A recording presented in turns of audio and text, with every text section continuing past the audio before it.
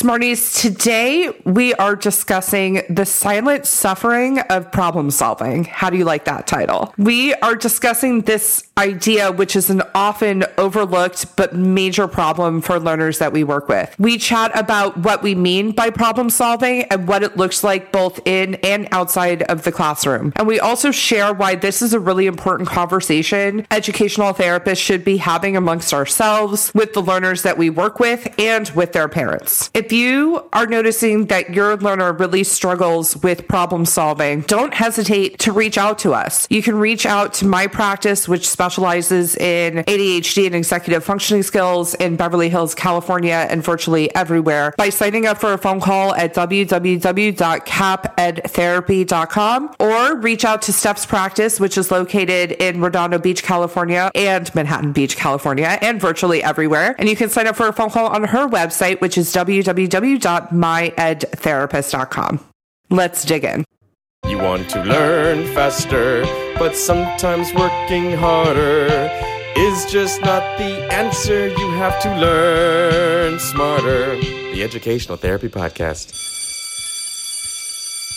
Hi, Smarties. Welcome to episode 274 of Learn Smarter, the Educational Therapy Podcast. I'm Stephanie Pitts. And I'm Rachel Kapp.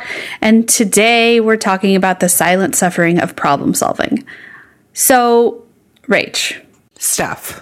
Let's talk about problem solving. But should we talk about Below Deck first? We can. Okay.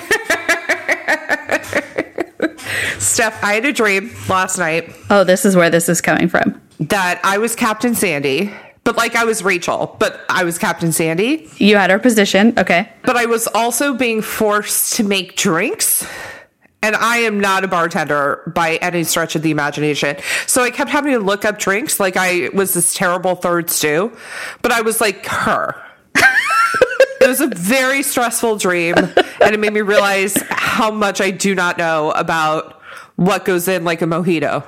Oh. Yeah. Or like a margarita. I'm like, I don't know. You put the mix and like some tequila and some salt. You call it a day. Maybe a lime.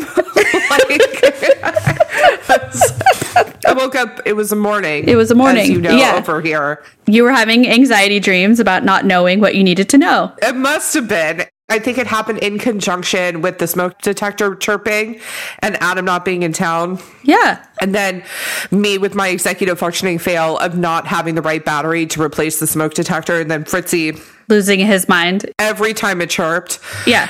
So I'm wondering if it like all happened like in the same, like my brain was like trying to figure out what was going on. Probably. Moment. But anyway, I wanted to tell you that was my dream last night. Yeah. Also, you've been watching a lot of Below Deck, so fair enough. Below Deck Med. Yeah. Yeah. But you need to be starting the sailing. You told me to watch Sailing, and then I watched Adventure, which you told me you didn't like. Did you like it? Yeah, I watched the whole thing. I didn't like the chief stew, though. Mainly because, like, she wanted the girl's hair and makeup in a very specific way. Yes. But going back and watching, like, Below Deck Med, I'm like, okay, they're definitely given direction to keep their hair out of their face. But, like, they don't all have to wear, like, the same color lipstick or whatever. Did you notice, too, that they would wear the white gloves when they would get on the boat and get off the boat? And nobody else does that? Yeah, what was that? The captain. I didn't really like the captain. The captain wanted the crew... white glove service. Yeah, but they would only wear it on the hand that they would shake hands with. Did you notice that? So it was like only on the right hand. I don't know. None of the other seasons do that. And when I have gone on, when I was working, they didn't have that. So yeah, that was the first time I'd seen that. Did the crew line up like that? Yes. The crew always lines up like that. Yes. Okay. That's normal. Interesting. And when you were working, Steph, were you down below? No. You were staying in one of the guest rooms? I was staying in one of the guest rooms because I wasn't working on the boat. I was working while on the boat. So the kids would be in the room with you probably, or correct, or like a crib or something. Yeah. And so they would do turn down service and all that for you? No. Why do you think that is? Because you weren't the primary? Yeah, probably. I was an employee. Yeah. I don't know. I've done it several times. So maybe once they did it. Maybe on one trip. Maybe during the Olympics they did. We stayed on a boat. Where? Which Olympics? The same ones you were at. Oh, London? Mm-hmm. That's before we fell in love, though. I know. So you were on a yacht in the marina there? Correct. Okay. Did you go to events? Yes. Oh, I never went to any events. I was just enjoying being in London during the Olympics. And I wanted all the gear. That doesn't surprise me. I have the shot glass over here in my shot glass case. Do you have that one? Yeah, of course, because I went to the USA House and got all the gear. What did you do with all of that? Well, I got rid of some of it because I would wear it a lot. You mean you don't want to be wearing London 2012 and 2023 anymore? Yeah, no. There's one like zip-up sweatshirt that I really, really like. That still has the logo? That has the logo, and it's Ralph Lauren, and it's so cute. I love all the, it's white and blue and red, and I love, it looks like Converse sneakers. I love it. I don't really wear it very often, but it's there. I have it. I'm not ready to part with it, so that's okay. I understand. Do you think you should take a picture of it and send it out in today's email? I don't think anybody cares about my 2012 gear.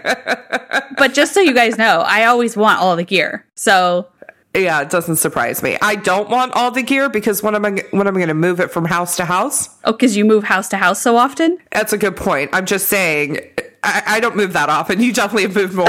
But like you've moved once. I've moved once. Facts. Anyway, let's talk about problem solving. That got out of hand. Sorry. Yeah, it went in a direction. I just wanted to tell you about my dream. But let's talk about problem solving and why this is an important conversation. Steph, why do you think this is an important conversation? So oftentimes, I think when you're thinking about problem solving, it's not just like a math problem. Right. That's not what we're talking about. We're talking about all the decisions, all the problems that arise in a day, and we all don't approach it the same way. From parent to child, child to child, parent to parent, everybody has a different approach. That approach can affect everything else, and it can be torturous to make a decision sometimes. How to solve that problem.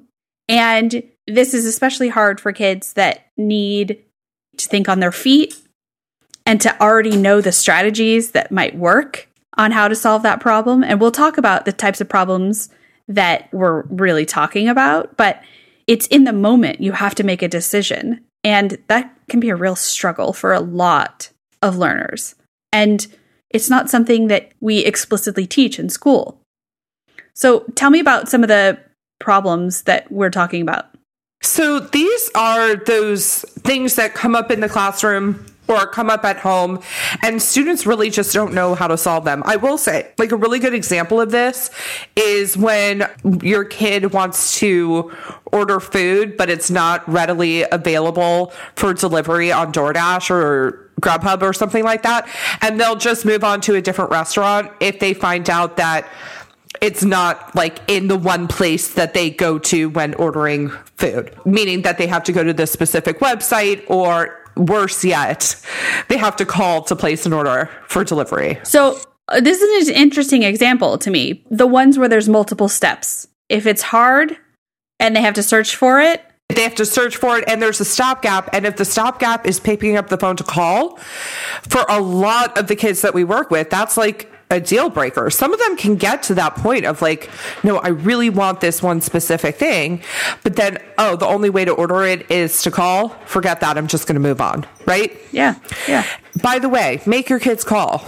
It's so important for them to be able to do that and make an appointment for themselves, and especially with like doctor's offices that like don't have an email address and that type of thing. Like these are important skills to be able, you need to be able to call health insurance sometimes, right? Like or the financial aid office. So we want to get kids comfortable talking on the phone. But anyway, I digress.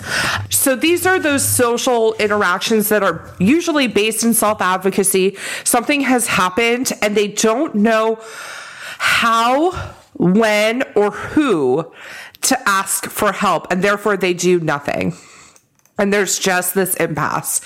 And so an example of that could be an assignment is missing in their portal, but they know they submitted it. In fact, it even shows that it's been submitted and they did the backup step of sharing it with their teacher. So we can see all that, but it's still not being registered as a completed an assignment. And so it requires further action.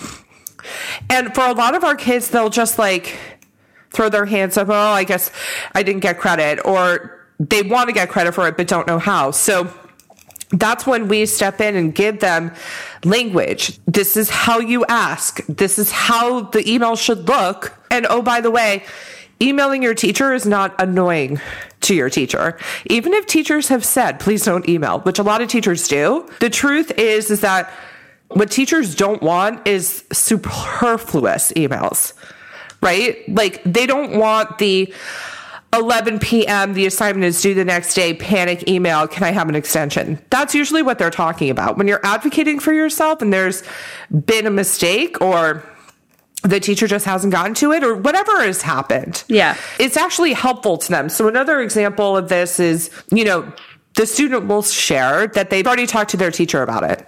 How often do you hear that, Steph? Multiple times daily. Yeah. They're going to take care of it. And you go, well, they have 140 students on their caseload. Why do you think you're so special that they're going to remember that 30-second conversation? And I know I have trained the kids that I work with, and, it's so funny because my brother had me do this for him the other day. When we were talking, he's like, can you send me an email with that? Why? Because even though we had the conversation, he knows that the second we move on from this, he won't remember what we talked about, especially if it's an action item that he needs to do, or I had a question about something and I want an answer from him and he doesn't know. He's like, I'm never going to remember unless you put it on my radar.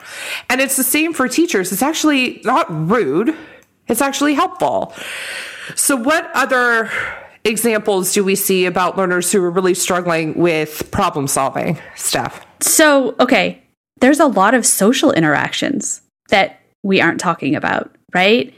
Peer pressure. Where do I go sit for lunch? Do I do that thing? Did I get invited? Do I invite? Or where I need to go for a certain club? Or is that considered cool? Or whatever it is, these are the things that are going through the middle and high school brain, right? Like as you get older, you could care less. But those social interactions and figuring out what you need to do and what you feel about something is very hard. And what do you do when it's not working? That's a real hard question to answer, because most of the students, when I see them and we're talking about, okay, well, this is working or this is not working, what do? They have no idea. They have no idea how to change it. They just know it doesn't feel good.